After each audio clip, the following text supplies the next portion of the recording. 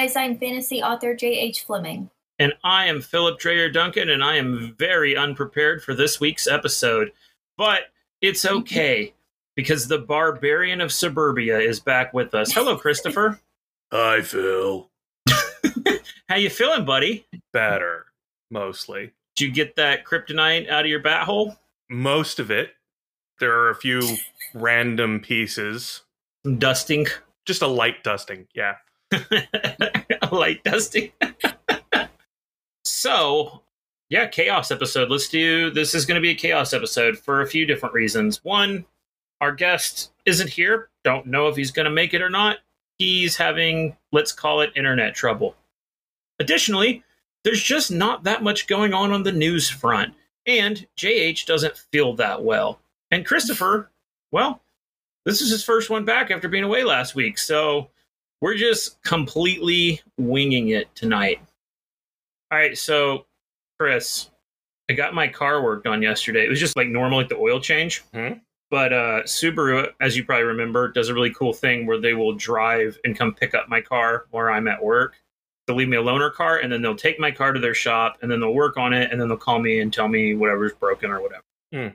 Okay, so first off, I got to say I counted it yesterday, and I think I counted that they called me like 14 times during the workday, which wasn't annoying at all. I guess I appreciate the updates, though, so I shouldn't complain.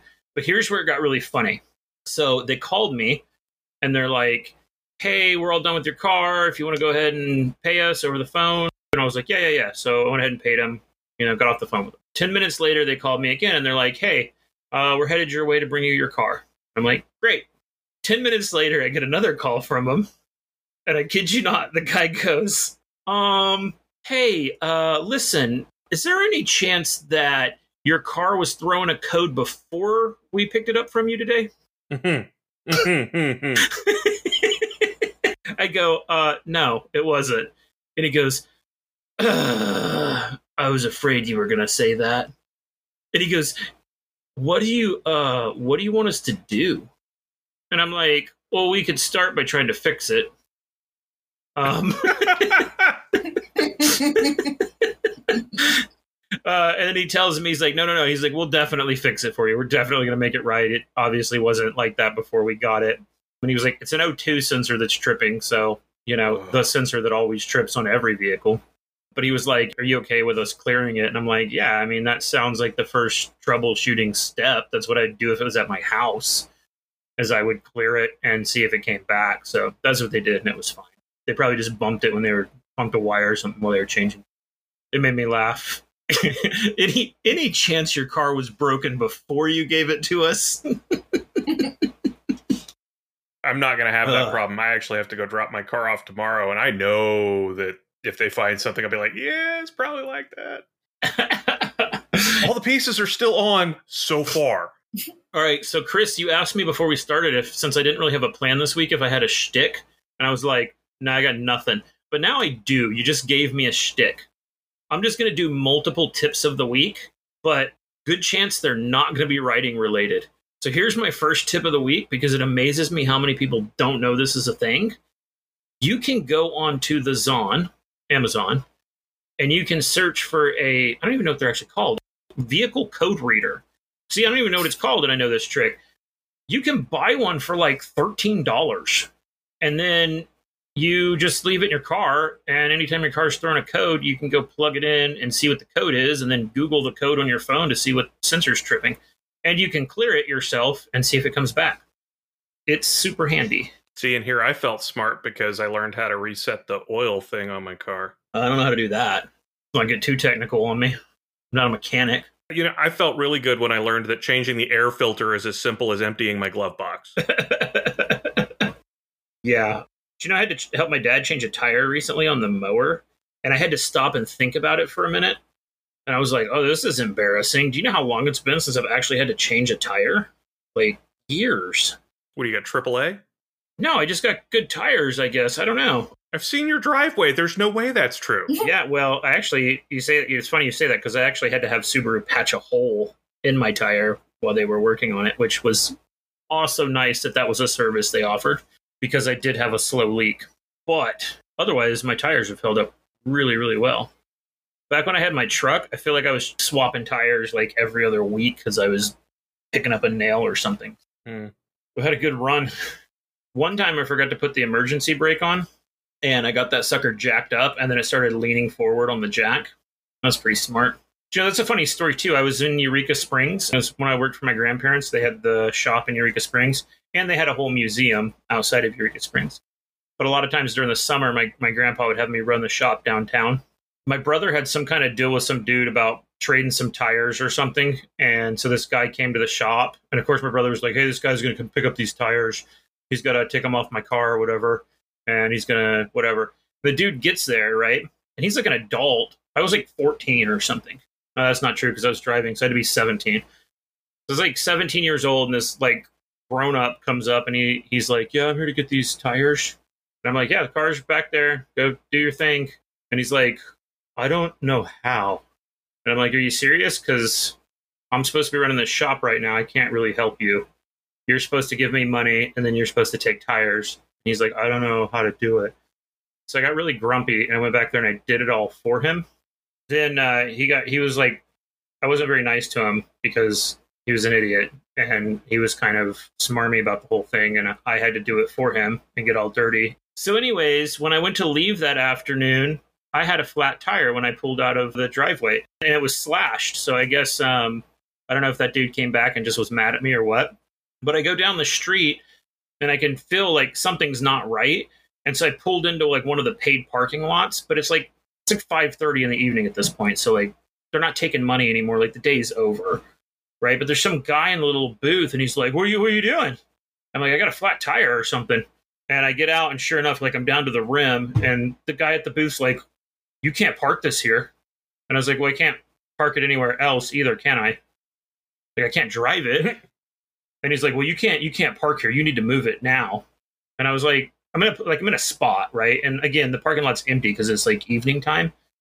And I'm like, dude, I just need to change this tire out real quick. I've got a spare. I'm just going to change it. And he's like, no, you need to take it somewhere else. You need to go down the road. I'm like, I'm not driving on the rim because you're being ridiculous. So I started jacking it up, and that dude was still barking at me the whole time, which is probably why I forgot about the e-brake. Because then I really screwed up, and the truck like leaned over the jack, and so like the jack is like stuck in the ground, but like leaning at a bad angle. And I was like, oh no. Fortunately, about that time, my grandparents drove by, and my grandpa pulled up and was like, you know, just looked at me and shook his head, and the disappointment of his brood. And pulled the jack out of his vehicle, so then I was able to jack the truck up and get it sorted. Yeah, I'm kind of dumb, guys. I keep telling you. To Christopher, what have you been up to? It's been forever. Well, I did some work, and then I worked some more, and then I worked a whole bunch. Yeah, it's the same thing I've been up to. Shame we don't get to do it together anymore. But up, Ching. JH, what have you been up to? Let's see. Since last time, I finished the first draft of my 19th novel and started the first draft of my 20th. So that's fun. I got a message the other day from somebody, and it was a very adorable little meme, which indicated I needed to write more Blade Mage books. And yeah, Chris, I see your face. So, Chris, I wanted to let you know that JH has actually started working on editing Pathkiller. Woohoo! So it won't be too long, and you'll get to read it. Yeah, right after the first draft of her 20th novel. No, I actually do editing work concurrently with whatever I'm writing. So, yeah, I'm working on both every day. Oh, I don't know that I could keep that straight. It's not that hard. Well, you're coming from somebody that reads like 15 books at a time. Well, yeah, I don't know. Something about like stories for me, like it's not a problem to keep them straight. Like I'm following the story of whatever video games I'm playing, whatever books I'm reading, whatever shows I'm watching, and then plus whatever I'm writing. It's like they're all different stories. It's like so I'm switching between them. Like I'm just sinking back into that world. Like I'm not going to confuse like Zelda with Dragon Age. It's like that in my head. Yeah, I won't have that problem either, but I think mostly because I never played Dragon Age. Still kept trying to get me to.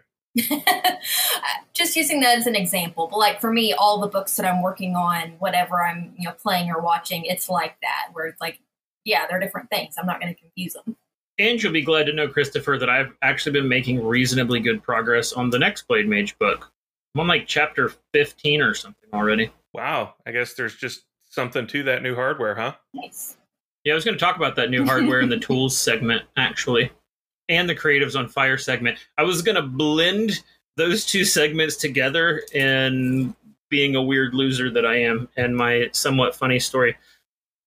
We went down to Alma this weekend to the lovely Castle Farms, owned by our dear friends Selena and Lynn Rosen, and we stayed there. It's my favorite little hideaway. Super awesome. And Selena makes really good omelets for us every time we come, and that makes me happy. I was very much looking forward to this little getaway to just work on writing and stuff.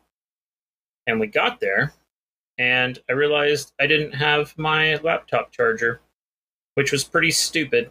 And I will tell more about that story when we get to the tools/Creatives on Fire segment. To hear more, stay tuned. What else did I want to talk about in my crappy little notes? Chris, did I ever tell you about Mr. Ballin?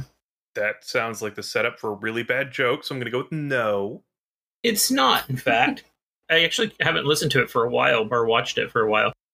So, one of my friends told me about this like a year ago, and I got super hooked.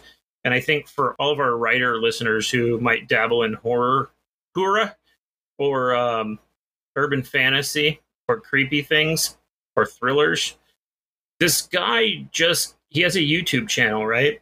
It's just like a video of him, and he's just telling stories, like creepy cold cases, creepy ghost stories, weird things from history or whatever, but he's just a really good storyteller, and he covers all the bases and just like gives really good context. And they're addicting to watch. He's got a YouTube channel, and I think he actually has a podcast, so I've never listened to it. But it's Mr. Ballin, so Mr. and then Ballen. And I think like his backstory was like he was a Navy SEAL or something.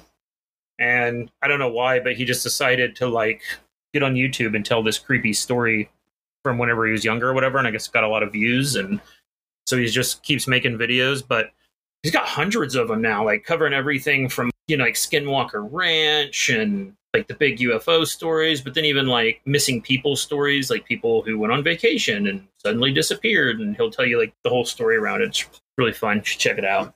I might just have to. Horror is actually one of the genres I really enjoy. Basically, if you get into like occult and demons and any of that kind of crap, I used to consume creepypastas faster than they were put out basically all across the internet. I know I don't read a lot, but it has to do more with my ability to read in a stint, and I need to finish it. So the shorter the story, the easier it is. Yeah, so most of his videos range from like 15, mostly are like 20 or above. It's like 20 to 30 minutes, something like that. It's a nice like, oh, I got to drive over here. I can listen to this episode or whatever, Yeah, one of these days, I'm eventually going to have to figure out how to hear words and do things at the same time. Like I can do music, but it's because I'm not actually paying attention to the music. If I need to get the material, I can't do both. Like walking and chewing gum, mutually exclusive. That's fair, I guess. I don't know. Did you ever wonder why you didn't see me chew gum? No. No. It's the TMJ, but it's still a good excuse. Speaking of episodes not being too long, we have a listener out there whose name is Shane, who often tells me that we should make the episodes shorter so that he can finish them on a single car ride. And to that I say, suck it, Shane. Tell me how long to make our show. What's wrong with you? It's fine, guys. He's not a fan. He's a friend. I wouldn't talk that way to a fan. I mean, just have him go the scenic route. Right? Take longer drives, Shane. I'm not in this business for you, brother. I love you, though. If you're listening, I love you.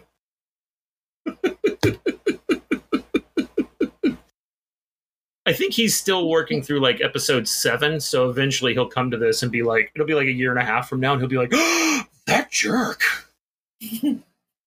I'll get a text message. I mean, at this point, if it's a surprise, a little naive, I feel. That's probably true. And I know I told you before, so we have listeners in Ireland and New Zealand, but as of the last time I checked, we've also have listeners in Japan Iran, Italy, and Portugal. Wow. Nice. Yeah, that's pretty cool, right? It is pretty cool. Yeah. So who knew your writing tips worked in other languages? I don't think anybody's translating the podcast, so... No, not what I mean. But if they live there, they might be authors in their native language, whether or not they speak English. Oh, yeah. Like one of my favorite books that isn't yours is The Club de Mas, which was written by a guy from like Latin or South America and translated. Yeah. So, okay, yeah, so let's talk about that a little bit, because that can get interesting. Because I think, in general, I think the business tips that we talk about, I think those all apply mostly internationally, right? But when you talk about craft, I think the same tips would still apply, but you might just have some different, you're going to use different language. I mean, more than just a different language, but language in the sense of writing might be a little bit different too, right? Sure. I mean, the way their stories are formatted, just culturally. Yeah, right. And that's why sometimes you'll see with like translated books, they'll come off really flat and they're not as enjoyable probably if you don't know the actual language. Whereas when you have a really, really good translator, they can absolutely make them pop. Like the example that comes to my mind is the Witcher series. Reads really, really well as if it was written in English. JH, you should, since you speak multiple languages, you should like read something in English and then read something in Irish. Oh, geez. And then see Like which right version is now, better. Or, oh, you mean like in general? You don't mean right now? No, I didn't mean right now on the podcast. No. Okay. No, it's actually, that's actually what I'm working towards. So I have a book. So it's one of those like novels that's written as a series of poems, but like when you read them sequentially, it tells a story. Mm-hmm. So I'm working on one of those in Irish, and then I actually have The Hobbit in Irish and Alice in Wonderland and Through the Looking Glass in Irish. So my goal is to get to the point where I can read those. Yeah. What's Chris doing? He's leaving. No, he's coming back. He's got... Yeah, that one is available in Irish as well. Yeah, this one's Polish. Nice. Oh, neat. Holy smoking butts, guys. We have a guest. He has arrived. Woo! He has solved his internet problems. Maybe. We'll see. Hello, Harold Neal. Hello. I'm out in the country. If I sit this way with my phone this way, I can get signal. Well, we're glad you made it. It's been, I guess I haven't talked to you since SoonerCon, huh? Yeah, a few months. Yeah. Do you know what? I looked online I always try to find a bio for our guest, and I couldn't find one for you. So I was like, I'll just have to make it up on the fly. So Harold Neal is a real-life space Marine. He joined Space Force soon after it was announced, and he was the first person to poop on the moon. True story. Harold Neal, welcome to the show. I did. Well, I did cover it. Thank you. Harold Neal is actually one of our longtime friends, and he is a brilliant artist. Met him many moons ago at SoonerCon. I don't even remember exactly how we met. Probably my sister, wasn't it? It was your sister, but then you were sitting outside and talking about writing, and then we were drinking, and it was our first con, or maybe your second. It was very early on. And yeah. I was like, hey, what's up? And then we talked to Ron Chaney and oh man, about his family. That's right. I forgot about that. Yeah. We harassed him at the bar. Mm-hmm. Yeah. And then he told me he didn't appreciate people making artwork without asking him of his family. And I was like, oh, okay, that's good to know. It's a useful tidbit to have.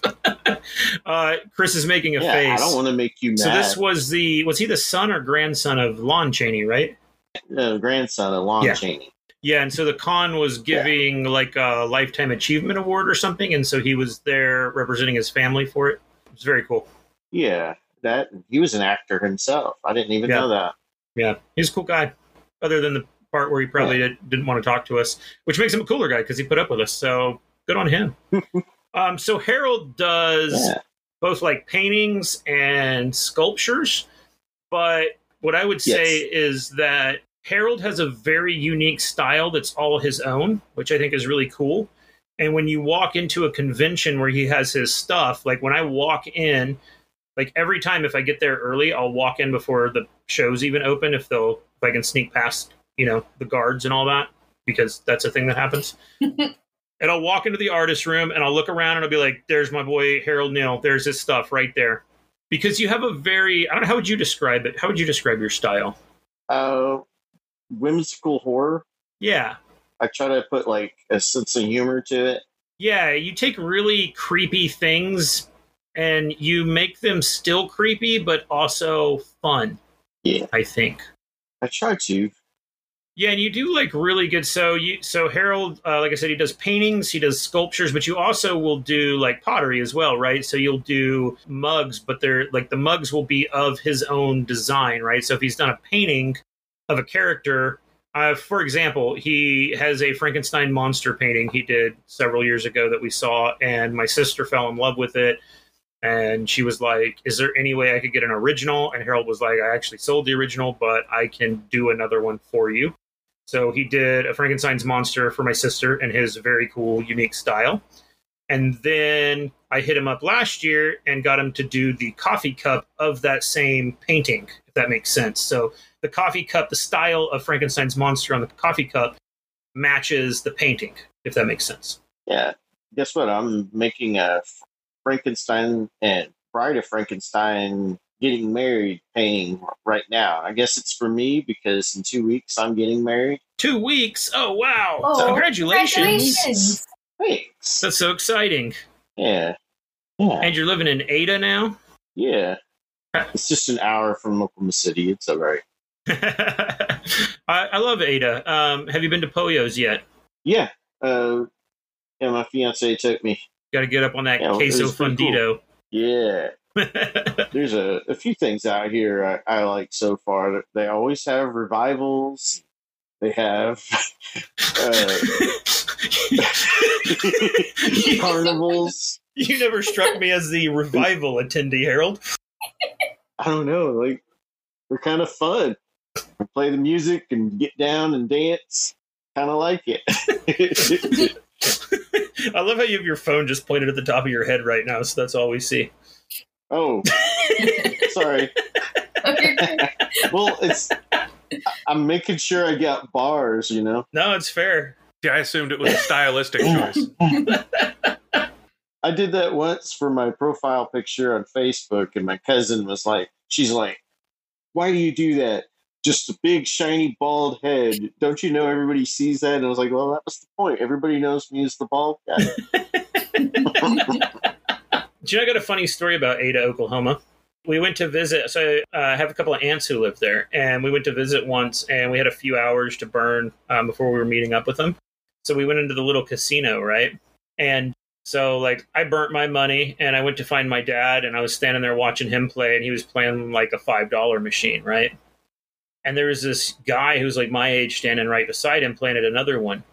And this guy, like, he's, like, just cussing, and he's, like, real mad, right? Every time it spins, but, like, he's like, oh, man, And I'm like, what's this guy's deal, right? And then, but I realize he's winning. Like, he's hitting okay, right? And then all of a sudden it jackpots.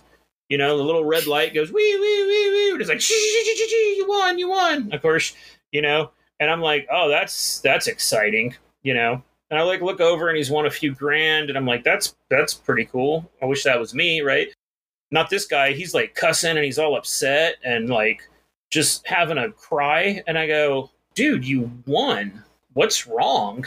And he goes, they're going to do the tax thing now. My wife's going to find out I was here. How do you know you're an addict when you're mad that you won? Mm-hmm. So anyways, Mr. Harold Neal, what led you to create your style of art? Like, what led you to take the creepy things and make them fun? Give me your villain origin story. Well, when I was a kid, I used to like to play with Play-Doh a lot. And, like, they never made action figures for the Dark Crystal. So I made my own. Okay. Like, you had all the Star Wars characters, you had the He-Man, you had all this other stuff, but no Dark Crystal toys. They do it now. I think, like, Todd McFarlane put out a set of them, but, I was, like, obsessed with the Dark Crystal. That and obsessed with Edgar Allan Poe, Stephen King. I was reading Stephen King way too early and kind of warped me a little. Like solid. So what you're saying is you have good taste. Yeah, thanks. Yeah. But Vincent Price stuff, like I'd watch all those movies. They were so schlocky and whatever like that. And I wanted to recreate that and stuff. And so I did some artwork of Vincent Price. Nice. So how do you connect the dots from you made your own figures with Play-Doh to you started, what did you start drawing first, painting? I just never grew up. You know how you draw and paint and stuff when you're a kid and play with Play-Doh? I never stopped. Just never grew up. And then my mom was tired of, like, I'd make really intricate, cool stuff out of clay, but we could never keep it because it's Play-Doh. So she started getting me ceramics. Yeah. And then firing it for me. That's cool. So was that something that was around in your family? Like, did somebody do pottery, or did she just go figure out how to do that for you? Well, yeah, she did pottery, but like she did molds, like for pots and cookie jars and stuff like that. And then she also decorated cakes. Like she won awards for, like, we lived in Hawaii for a long time. She would do cakes with lays on it, you know, like the flower necklaces. Yeah. And she won like awards for that. Like that was a big thing in Hawaii, you know, making lay cakes, and she'd win the awards at the state fairs. Oh, that's cool. You know what else is cool? Train ad. Woohoo! Are you experiencing hairy feet, an adventurous itch, or butt pain? Then you should buy a copy of J.H. Fleming's latest novel, Music the Gathering. A most unusual assassin. What does a fantasy novel have to do with those conditions, you ask? Nothing. But it's so damn good you'll forget all about your furry little hobbit feet. Don't wait. Buy it now and tell your doctor how awesome it is. Side effects may include magical adventure, hours of introverted fun, great characters, tears of joy, and death. Buy it now. Chugga, chugga, chugga, chugga, chee, chee. That was the best train ad you ever heard. I'm just kidding. I don't know, because that's in the future when we insert it, and I don't know which one Chris is going to put in there. So it might not be the best one ever. But you guys missed out that Harold Neal was singing us some Johnny Cash. That was amazing. Harold Neal. Yeah, right on pitch. Where did we leave off with before the train? Well, your mom was artistic. She did cakes and won awards. And she did lay cakes. Okay, so like it just came naturally to your family to like for you to just be an artist. That makes sense. Yeah. Do you know what's sad to me is I got pretty into drawing when I was a kid. I actually have a few decent ones from then. Like I got this really, I got a sad clown I really like. I did around like the year 2000. So I was like 12 or something. And I've made it into a t-shirt, and then I wear it around. People are like, cool shirt. I'm like, yeah, I drew this when I was a kid. I don't know. Cool. Yeah, you have to show me. Yeah. Fun story. If you go to futurebestsellerpodcast.com and go to our shop, it happens to be linked to where you can get that t-shirt. That is true. What? That is also, true. Also, with the power of math, I can tell you he was 14. Well, I'm glad you're here this evening to correct me on that.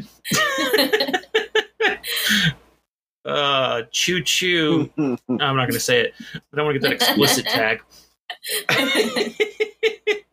I'm glad I asked. I'm surprised I haven't already dropped a few F-bombs. I couldn't help myself. It's an act of will for sure for some of us at times. What was I going to add? Well, I guess the end of my story was I didn't keep up with my visual art practice, and now I'm terrible at it, and that kind of is a bummer because I really enjoyed it, and I was pretty good for a minute there. But anyways, so for you, is there one medium you prefer over the other? Do you like to jump between the mediums? What, why do you do all the different ones, sort of? I don't know. I get tired of one for a while, and then I do another, and then I go back to the other, and go back. And a lot of it has to do with I get tired of watching paint dry, so I go do some pottery, and then I gotta wait for the pottery to dry, so I go back to painting. Yeah, because I'm impatient. But do you paint the pottery? Yes, I usually glaze it, but it depends though. Like if I glaze it if I want people to drink out of it. Like I use like the glazes that you can actually food safe. But if I'm painting a sculpture, I can just use spray paint. Yeah. That makes sense. I'm totally envisioning like the statue of David with movie lounge from the early 90s, late 80s carpet over the front of it. Okay. Well, you said spray paint. That's where I go with spray paint. I don't know. Okay, yeah, I got you. It's like, I don't know. I wasn't keeping up. But yeah, I like spray paint, and like I found that you can do a lot of crazy stuff with it if you like Yeah. you punch your spray can or whatever. Like I have a airbrush kit and I still haven't broke it out of the packaging. I'm a little intimidated. Oh man, that's super fun. You should do it. Yeah. But I'm with you. Like the spray paint to me is like really cool. So like when I was a kid, and I was talking about this actually before you came on. So my grandparents had a museum, right? My grandfather was like this very big private antique collector. So they had like a museum with like 30 buildings in it that you could like walk through. But they sold antiques as well. But then we also sold like reproductions that you'd call like new gifts, right? And there was this weird thing where like somebody would pay almost the same amount for something that was like new but looked old, but wasn't actually old, because like the actual old stuff looked old and be all beat up and everything, and they'd be like, I want the one that's not quite as beat up, and be like, well, that's not real, that's a reproduction. This one's 200 years old. This one was made 6 months ago in New Jersey. And they're like, yeah, I want that one. So, but then there would be like this weird thing where people be like, well, like, this one's nice, but I wish it was like a little bit rougher looking, and that one's way too rough looking. So my grandpa would be like, okay, I know how to solve this problem, right? So he would take some of his reproduction stuff and he would intentionally rough it up a little bit, make it look a little bit older. And then that would meet the smarmy middle ground, right? But one of the things I remembered, like, because I always thought, like, when I was a kid, like, spray paint's just spray paint, whatever, right? And I remember helping him with these cabinets one day. He was like, he took actually the cabinet was it was like a dresser, right? And it was actually really old. And he did like the putty work with the wood and stuff to fill in like indentions, and did some sanding and restaining and that sort of thing. But when he went to put on the drawers, all he had were these brand new brass handles, right? So he laid them all out, and then I watched him take his can of spray paint and he spray painted them all black, right? And then immediately took some paper towels and turpentine and started wiping them down. And what it ended up happening was what remained got into like the crevices, and it looked like it was 100 years old. It was amazing. Wow. And That's cool. Yeah, and then I was like, what the heck? What other tricks do you have? And he had all kinds of crazy spray paint tricks for, like, oh, this side of this table, got something on it. It's like a little bit stained. So I need the black and the brown, and I'll just do a little spray here, rub some of this turpentine, do whatever. And now it all matches, They call it distressed, right? I think they do now, yeah. I think that's what they call it now, yeah. Distressed. Is that what the what do you call that? Gentrified thing is to call something the furniture distressed? I don't know, man. I know it's that's why you call Coors Original Coors Banquet now, but that's a whole different rant. All right, so one of the things we always do with our guest segments is ask, like, so for writers, we'll say, what's your advice for the newbie writer? So in your case, what's your advice for the newbie artist or the budding artist or somebody who, loves painting, loves sculptures, loves pottery, and that's what they want to do? What would your advice for them be?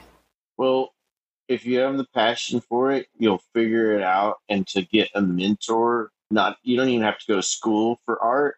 Art is art. If you're doing it, it's art. But I say get a marketing degree or a business degree, because that would help you more in the art world than anything. It's like, or at least do it as a minor, so you can figure out how to make it as a living, or you just scrape by like me. No, I think that's a really good shout out, and it's true for our world as well, right? Like, in order to, part of being a successful writer is having good business acumen, right? Because at the end of the day, that's part of it, right? Mm-hmm. And then, oh yeah, and don't forget to ask, because you might get a million no's and then one really good yes. And just keep being stubborn. Keep being stubborn. I like that. Did you have a mentor? I had a couple. Like when I was younger, I went to a pottery class, and the head of the sculpture society in Oklahoma, she liked me so much, she made me the youth president of the sculpture society. And so we would work together all the time and do artwork and stuff like that. Her name was Kate Morgan, and yeah, we would do pottery, sculptures, and stuff like that. We would like. It was weird having an older lady be your friend when you're little, you know. But no, that's cool. She'd put me to work too. She'd have me cleaning the shop and stuff. Yeah. Did you pick up good habits, or? Yeah. I don't know how your workshop and looks. Then maybe, yeah. Well, she kept it pretty even and clean, except it's always covered in dust. Like, because if you're working in clay, there's always going to be clay dust everywhere. It just settles on everything. Sure. Tempera, oil, watercolors. What's your poison? When I paint, acrylics and spray paint. And when I sculpt, terracotta or modeling clay, or sometimes I just use tinfoil and epoxy. I found a really fast way to make sculptures, but you got to work real fast, like get it done in an hour. But I can work real big with aluminum foil. Wow. And what I found out, though, is I need to put rocks in the bottom, or people don't believe it's art. Or they don't believe it's a sculpture if it's not heavy.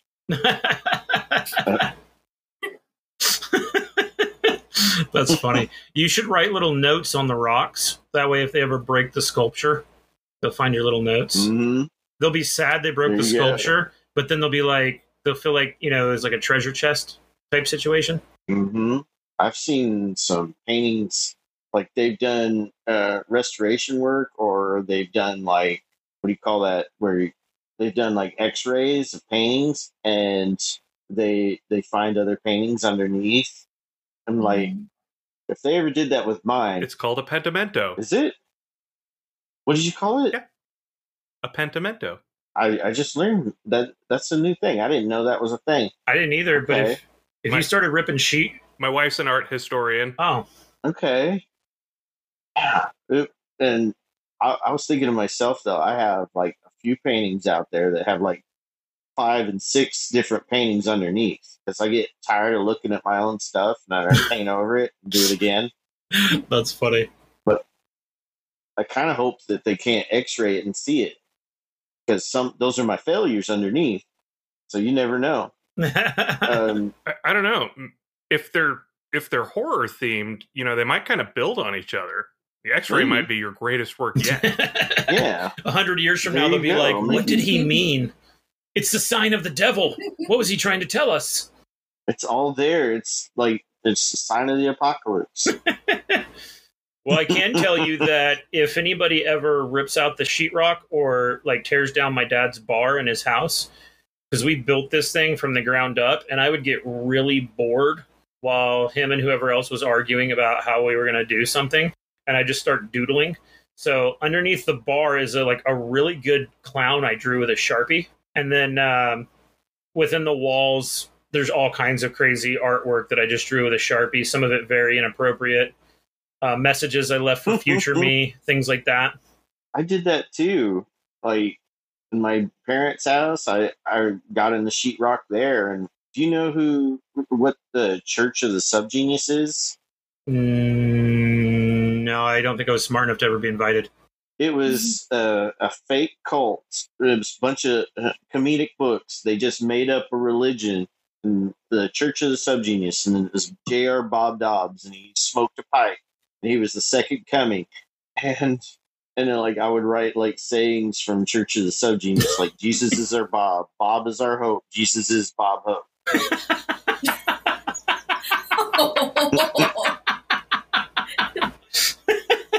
I love it. So future generations might find that. What does it mean? I don't know. What do you think it means? Wow. It means a man named Harold Neal 100 years ago had a very good sense of humor, is what it means. There you go. All right, should we do the news? Chaos episode news. First news story today. So, looks like Publishers Weekly put out a thing on Book Talk, which for those of you who don't know, that is like a sub-branch of TikTok focused entirely on books. So a lot of people have gotten really big on TikTok through the Book Talk things. Like I can walk into like our local Books A Million, Barnes and Noble, whatever, and like you'll see like a display with like, a TikTok sign on it, or, specifically Book Talk of, different books that have gotten, big on it. And like now they're selling them in the bookstores, or maybe they were already selling them, but now they're in this special category. Anyway, so with that explanation out of the way, Publishers Weekly's article basically kind of trying to speculate whether that peak is kind of coming to an end. I don't really know if it's spiking downward or if it's just kind of plateauing, but I mean, that sort of thing always happens with these sorts of trends. I am not on TikTok, so I haven't gotten to benefit from any of that, but kind of neat to follow and see, what's happening with all the different trendy things going on. Yeah, I think it's interesting. I mean, usually when there's these sorts of trends, like, honestly, typically the way it works is by the time you've heard about it, it might be too late for you to take advantage of it. Mm-hmm. But then they also sort of like settle in on themselves, and they're still a viable marketing thing for years to come, but maybe just not with quite as much luster. Mm-hmm. I think it was just they had a dip last month, was like the first time they've seen a dip. So it might still be on the rise. I don't know. It's all just speculation, but I think it goes back to the whole, like, if you're going to do something on social media, it should be something you enjoy. So if you enjoy making TikToks about your books, or I don't even know what they make TikToks about, frankly, but if that's something you enjoy, then go for it. Why not? It's still a viable strategy. If it doesn't sound fun to you, then you probably shouldn't try to jump on that bandwagon anyway, right? Right. All right. And since I haven't given one in a while, I'll give an update on the writer's strike. Still going. Hasn't ended. Nobody knows when it's going to end. And now Dune's been pushed back, which makes me sad because I enjoyed the first part, the movie that was the first part of, you know what I mean. Anyway. Is that the one with Sting? It is not the one with Sting, Chris. The writer's strike did not travel back in time to push a movie from the 70s from being released. It was the upcoming one due to come out in November, and now they're saying March, but who knows with the strike going on. I guess the studios did sort of like dangle a deal out there, and they're like, hey, we got this. And the WGA was like, get that corn out of my face. So it's... No, you got to do it in Fran Drescher's voice. Man. That's not going to happen. I can't do that. Crispin Glover was like the first one to get really angry about, like, they did some CGI on his face, stole his likeness. And he was one of the first ones to get mad about all that. Like, I think I'm jumping ahead to visuals, and you were talking about writing, but the AI is doing that too. Yeah, they're doing all sorts of stuff. We had Gary Phillips on a while back, and he was talking about they had this guy who sold his voice rights back in the day, and they have this deal where they're using like his voice but with AI, and like you put up like his actually, like they put up two recordings and you can't tell which one's the real one and which one's the AI. It's pretty crazy. James Earl Jones sold his voice so they can do Darth Vader indefinitely without him. That's amazing. I mean, if anybody was going to sell their voice, well, me, obviously, because my voice is so beautiful. But then James Earl Jones, obviously, be a close second. Very close. Yeah. I mean, I think we're neck and neck. Close second. Like honey. I mean, I could see you being a Mufasa. I don't know that you can pull off Vader, but Mufasa I could see. Like the part after he falls in the canyon. He just needs worse asthma.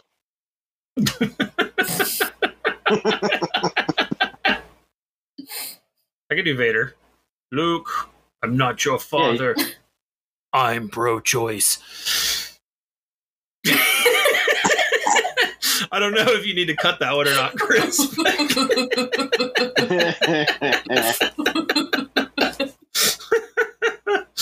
Chaos episode. Speaking of AI. In our continued coverage of our robot overlords and our time-traveling writer's strike. Nailed it. You sounded great, Chris. Not as good as I sounded last week. Almost as good as you last week, yeah. Not quite. Oh, I don't think I even. Jealous. I don't think I told JH what you did, and I don't know if she listened to it. Do you know what he did? No, what? So last week when I did the our robot overlord's voice or whatever, and I was like, "How was it?" And you go, "Nailed it." When he was editing it, he took his own voice and pasted it over mine.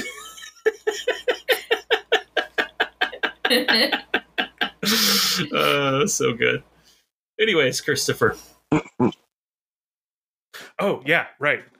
The news. The news. In our third segment of What Could Possibly Go Wrong? Oh, only while we're recording. Right, okay. So apparently, the AI... Schemesters. Ooh, I like that. They're like Teamsters, except less threatening, but more death. Maybe. So the newest thing, in addition to their travel guides to parts unknown, it's kind of like Apple Maps back in the 90s, we've now added the textbooks that we talked about previously, including the DSM, all those poor mentally handicapped and mentally challenged individuals being misdiagnosed, hopefully not. Now we've got mushroom guides, which is fun, potentially. But the problem with that is there's a lot of really poisonous mushrooms and some very deadly ones, and some guides that sound very authentic aren't. And so the issue that causes is we now run the risk of people trusting what they read. You know, it's kind of like it's on TV, it must be true. It's on the radio, it must be true. Print used to kind of be close if it had a hard cover, sort of. And now that's gone. I guess the good news is that if a person, happens to buy one of those books about mushrooms, but they also buy a travel guide to go find the mushrooms, the travel guide's never going to get them to the dangerous mushrooms. Well, I mean, the flip side there is you can always assume that it's just nature finds a way. So I've said for years, just take the warning labels off of stuff and let it sort itself out. You won't look into the laser with your remaining eye, that old bit. Yeah. Are you saying that Mother Earth created AI to thin the herd? No, what I'm saying is we created math books, which are just all problems. So we create our own problems. Same thing with lemons. Didn't naturally exist. Somebody took an orange and a lime and said, this is a great idea. So now when life gives you lemons, blame your ancestors. Mother Nature doesn't need to hurt us. We're good at it.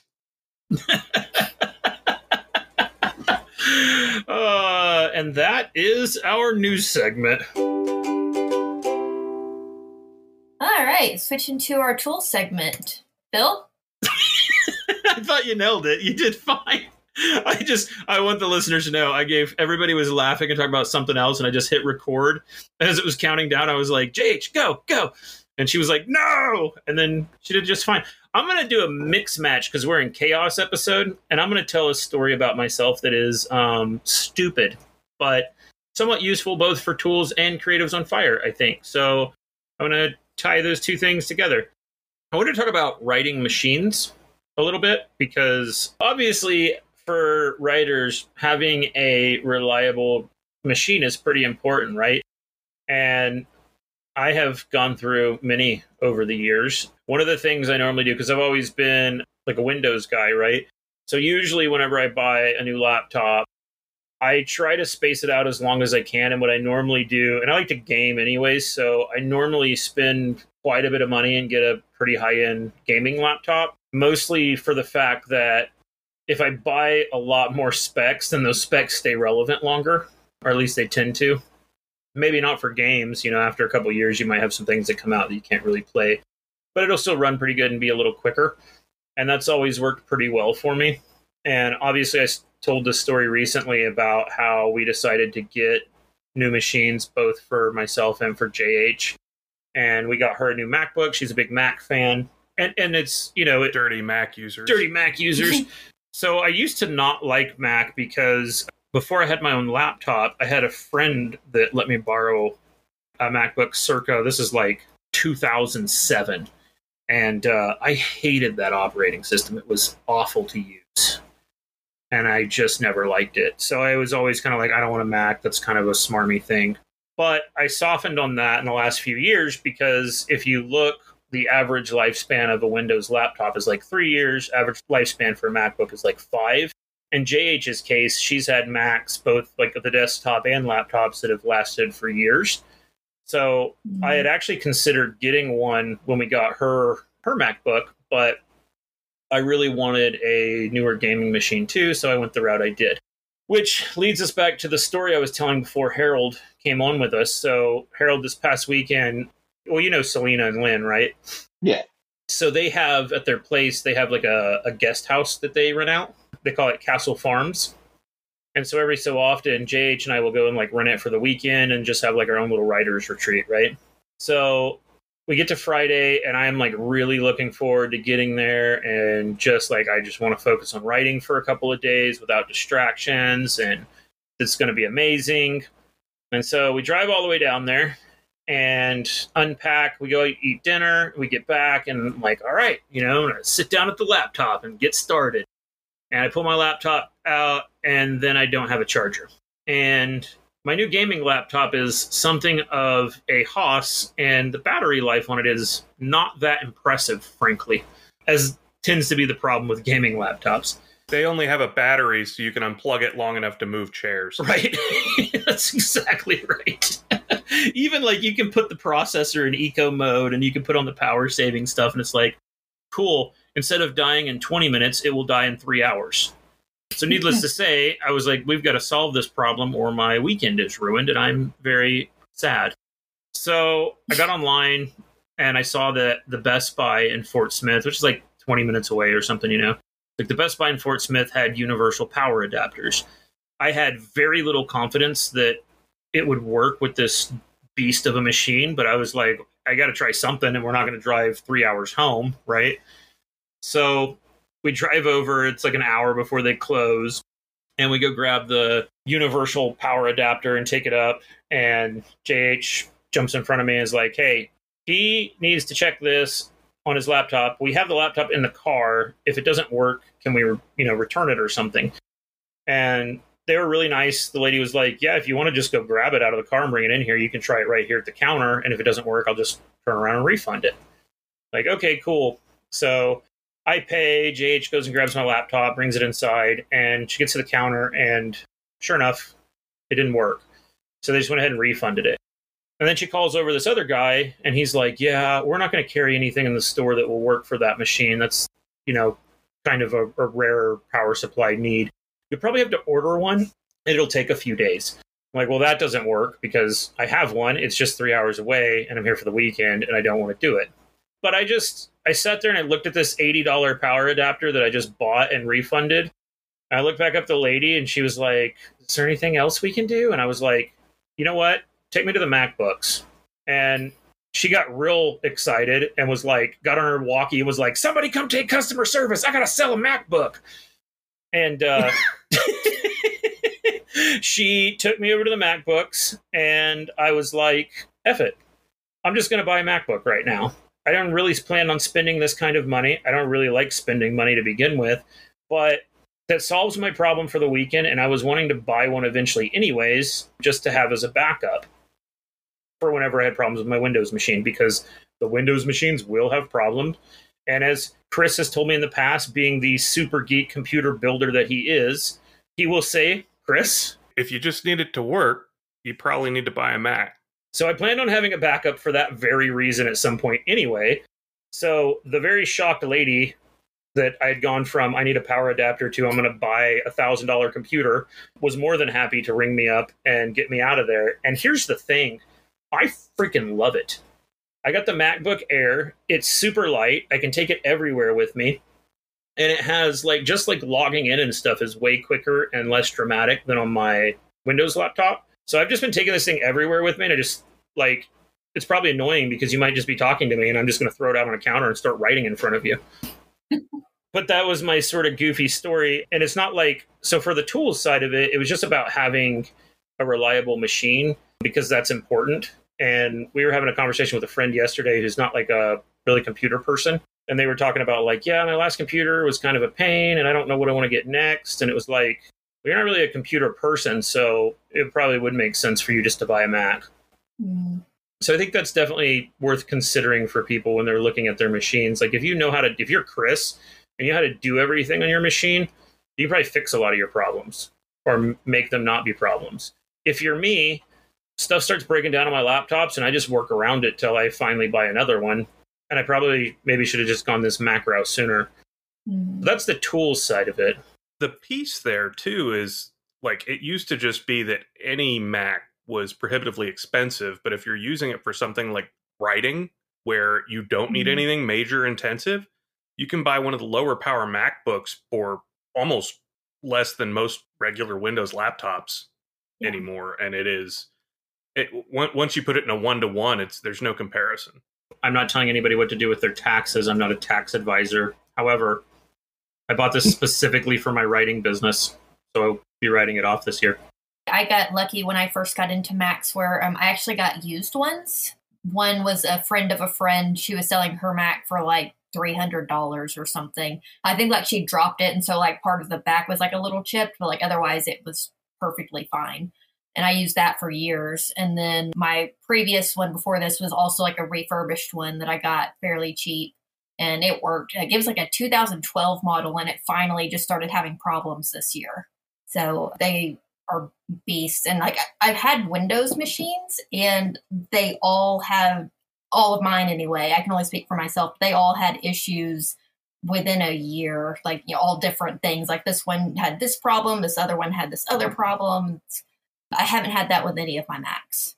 So just like Chris was saying, as far as just working, like they are, for me, they're the best choice. Yeah, I've never bought a Mac ever. I do have one. The other thing I was going to say, JH, that you asked me about this the other day, and I meant to get back with you and tell you.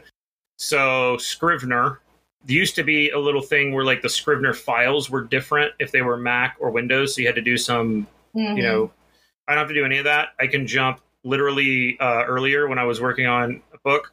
I looked to my left on my MacBook, made sure that OneDrive said it was uploaded, closed the MacBook, turned to my Windows laptop, opened it on there, and it was right where I left off. No drama. Yeah, I figured since Scrivener, they updated the Windows version to Scrivener 3, which was supposed to be on the same level as the Mac version of Scrivener right now. So I think that's why it's like they're pretty much equivalent at the moment, where that wasn't the case a couple years ago. Yeah. All right. Well, that tool segment had nothing to do with Harold Neal's world. So, Harold Neal, do you have any artistic tools you would recommend for your artist friends in the world? I do have an iPad that I do paint on. Believe it or not, especially at one point I was really sick, and I had this iPad and I downloaded Procreate, which is free, but you could do so much stuff with it. And then I got an iPencil, and then my whole world exploded. Yeah. It's like, oh my God. And I could work out so many things, and a lot of my prints, like it's kind of hard to get a really good print of a painting that you physically do. But, you got to get the right sunlight or the right lighting to get a good picture so you can make a print. But with the iPad, you paint on the iPad, you make a print of it, it comes out exactly like it was on, like when you painted it.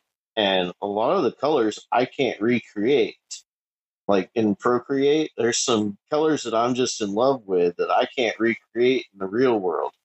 So, like, I was really surprised. And you can finger paint with an iPad. You can spray paint. You can, I was like, wow, this is crazy. But yeah, I really like that. It's a free app called Procreate. I don't know if you guys use it. I have not. Yeah, you should try it. It's just fun to play with, and like you can make some clowns on there. I do have a thing with drawing clowns. You were talking about painting with your iPad, and I'm thinking spray paints and acrylics. Does he like block sections off? Or? Yeah, you can. You can do so many things. You can highlight an area that you don't want to get spray paint on. You can spray paint behind it, and then you can go back to that other area. Then you can duplicate it, flip it around. This is things that I can't do on a canvas. Yeah. And Like, I don't want to admit to myself, but this is fun. So do you do a lot of finished products that way, or just like concept work mostly, or? I get prints, and then like sometimes people want prints bigger than I usually do. I do smaller prints, but I can do any size print on there that anyone wants, and I can frame it. And it's my painting. I painted it, sort of. I don't know if you'd call that.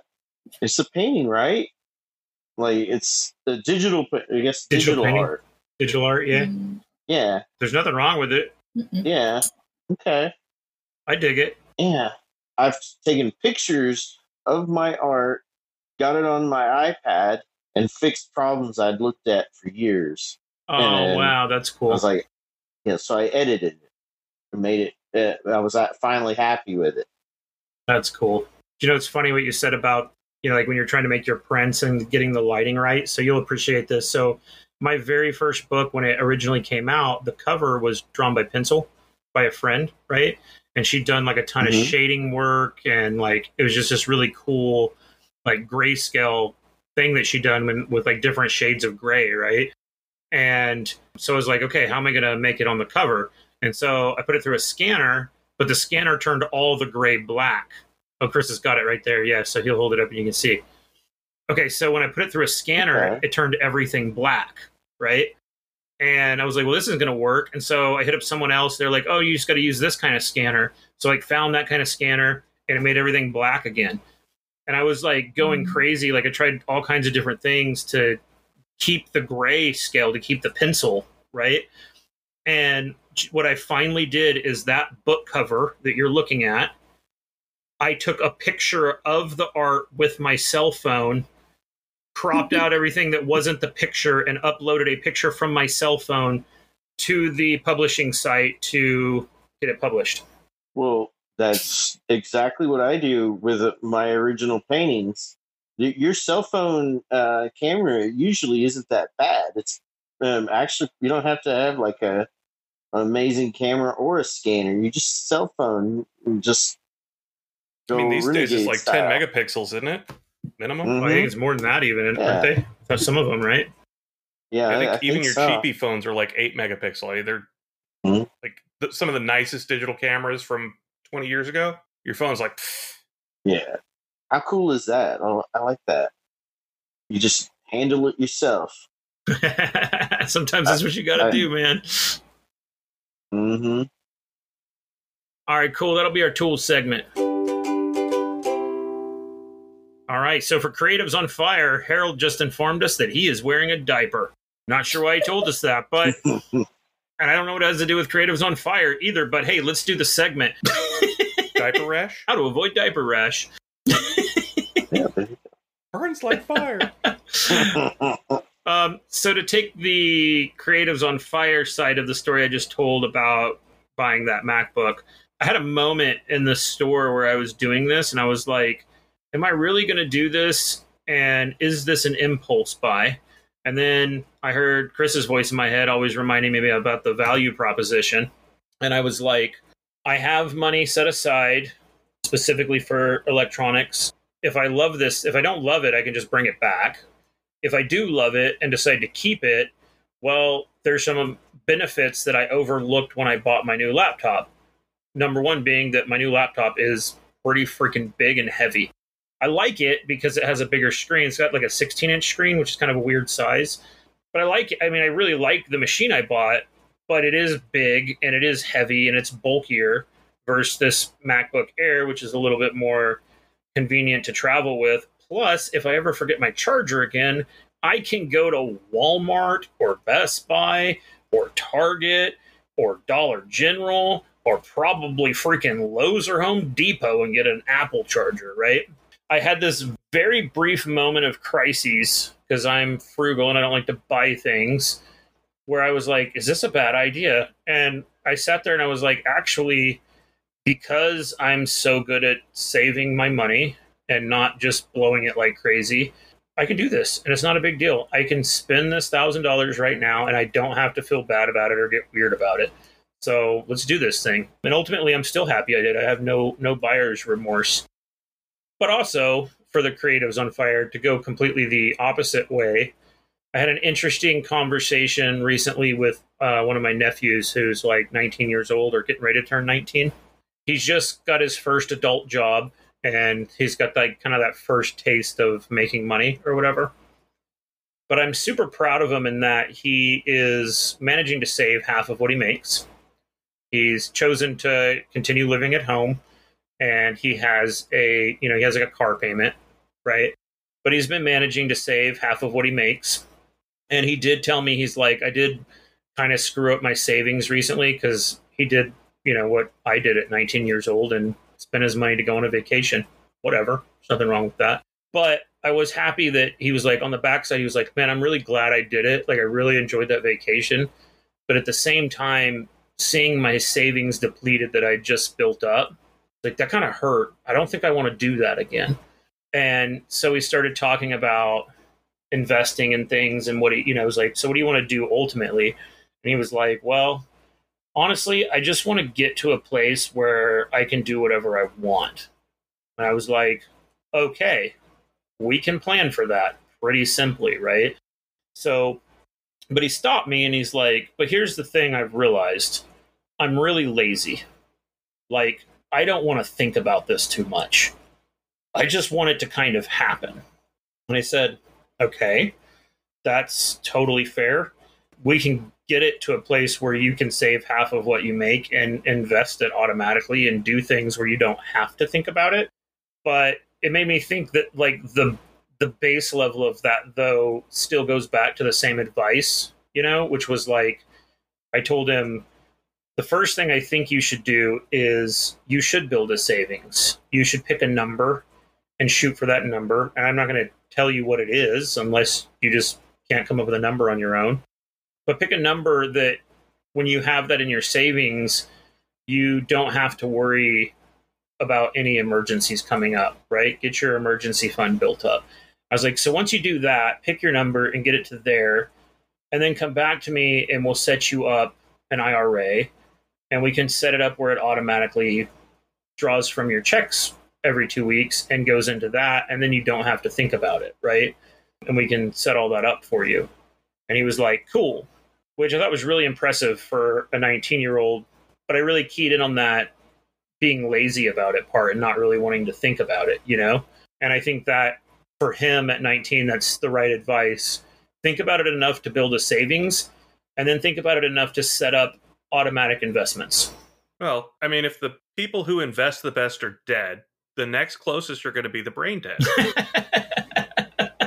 Or the incredibly lazy who never bother to sell anything. Exactly. I agree. We all just need to come up with an app. That's what it is. Oh no, the tech bubble's happening again. I don't think I want to work on apps for a little bit if it can be helped.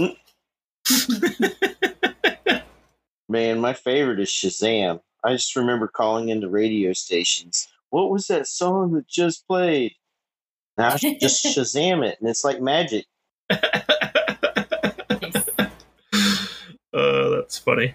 Anybody have any other thoughts or comments on my story about my nephew and being lazy? I just think it's great that he was thinking of that sort of thing, because not a lot of people his age even consider that.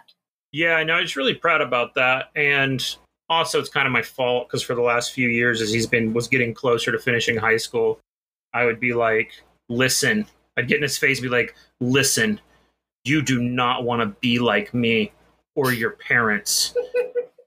Get your freedom stacked up early and often. And I'm really glad to see that he's taken that to heart and, trying to do something. Because I certainly wish if I could time travel and go back to like what I know today and how I know how to invest and all of that, if I could start back over at 19 again, or 18, be a whole different story, right?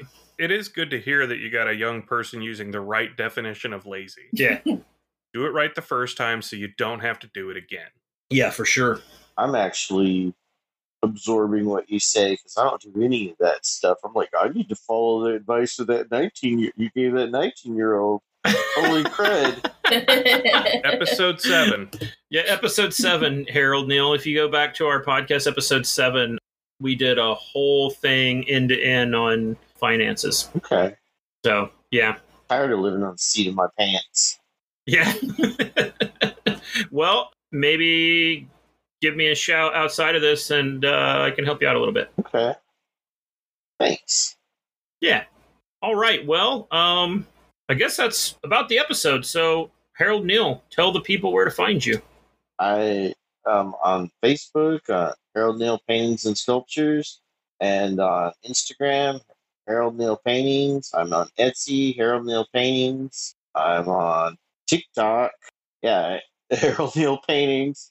I'm not very creative with that. I just should have come up with, I don't know. Nah, makes it easy. Yeah, Yes. that's true. He's not the other Harold Neal artist, just to be clear. He is this Harold Neal, not the other one. Because there's another artist named Harold Neal. Is there? There's another artist named Harold Neal out there. When I Googled artist Harold Neal, I didn't even know. some punk kid going to college came up. Well, I'm going to handle it Highlander style. The only one. Yeah, what was that? A few years ago, there was that epic like Josh battle, all the different Joshes fighting each other. Having to get down to one. Yeah, so if you Did I come up second or first? I'm not going to say. If you Google artist Harold Neal, it's not going to be like, listen, you'll know you've got the right Harold Neal when you're like, that's creepy, but also kind of fun. You'll know you got the right guy. Harold Neal and Detroit African-American artist. That's not you. Yeah. The Harold Neal exhibition. That's also not you. Yeah, no. So that's not... Hey, that's definitely you. So if you Google artist Harold Neal and you scroll down just a little bit, you'll see some really creepy but fun pictures. Those are definitely our Harold Neal. Yay. Or, unlike Phil, you could use your listening ears and just Google Harold Neal paintings. Let's see what happens. Mm-hmm. Put it to the test. Harold Neal paintings.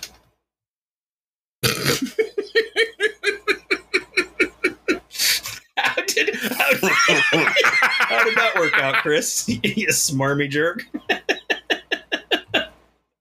Maybe if you do it on the social media channels you mentioned instead of Google. I don't know. It worked out well for me because I got to be a smarmy jerk.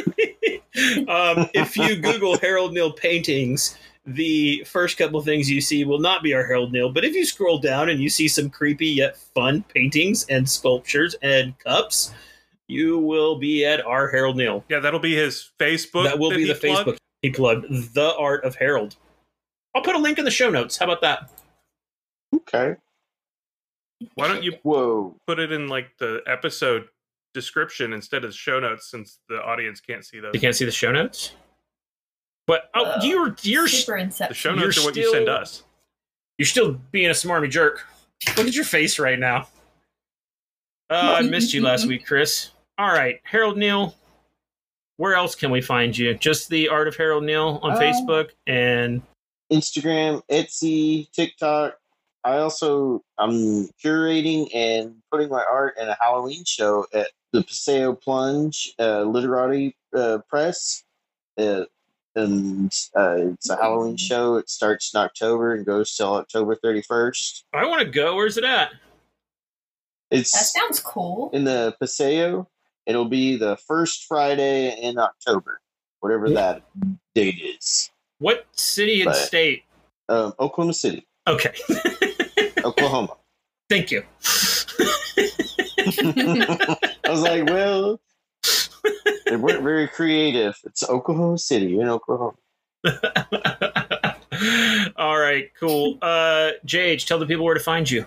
I'm on all the social media as JH Fleming. You can also find me on Fiverr if you need to hire an editor. You can also find me under Wildwood Minstrels. We'll have a third single come out here in the next couple weeks, so that's exciting. I think that's it. Oh, in my website, of course. All right, and I'm Philip Dreyer Duncan, and you can find me at philipdreyerduncan.com and on all the social media things. And normally Chris doesn't want to talk to you, but actually he does this time because I have refused to help him pick the kryptonite out of his bat hole. So he needs some help. So if anyone's interested in picking kryptonite out of Chris's bat hole, hit me up on the Twitter, hashtag Chris Sounds Hot. I'll help with the kryptonite in the bat hole thing, and I will get you in contact with Chris. No worries. Harold Neal, thank you so much for joining us. Nope. Better late than never, my dear friend. Sorry about that. Thank you for having me, and I really appreciate it. It's always a pleasure, man. We'll have you on again.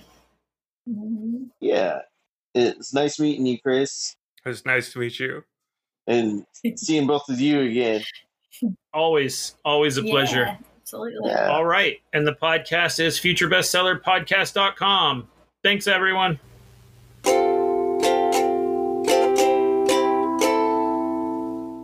What was that you were just Funny saying? Story.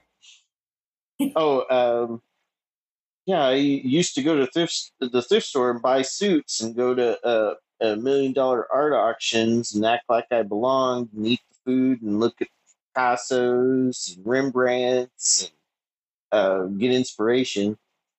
That's amazing. That should have been our Creatives on Fire segment. Go to the thrift store, buy a used suit, stroll into a private invite-only art gala, and just act like you own the place. That's exactly what you do. I've done that like 3 or 4 times. Oh, another thing I'm planning on doing is I'm going to send a painting to the Louvre, and they will accept all paintings and put it in a warehouse because they won't throw it away. They won't get rid of it because one day you might actually be famous, and they don't want to be the ones to have thrown away the next great artist. So if you do that, like you can actually claim that my art is in the permanent collection of the Louvre. I am sending them a clown picture tomorrow. Yet, I will. There you go. Do it. Do they keep some sort of record of what they have in the warehouse? Because otherwise, how would they know when you got big and that they have anything of yours? I'm not completely sure, but in circles I've read, they do that. I think the Met does it as well. People have done that with the Met. You think they'd have to have some sort of like documentation thing, be like, oh, this person's famous and we have something in our warehouse. Let's go pull it. Mm-hmm. Yeah, they died. Now their stuff's going to actually sell. This was a brilliant post-credit scene. I'm glad I hit the record button again. Okay, that's the podcast for real. Bye, everyone.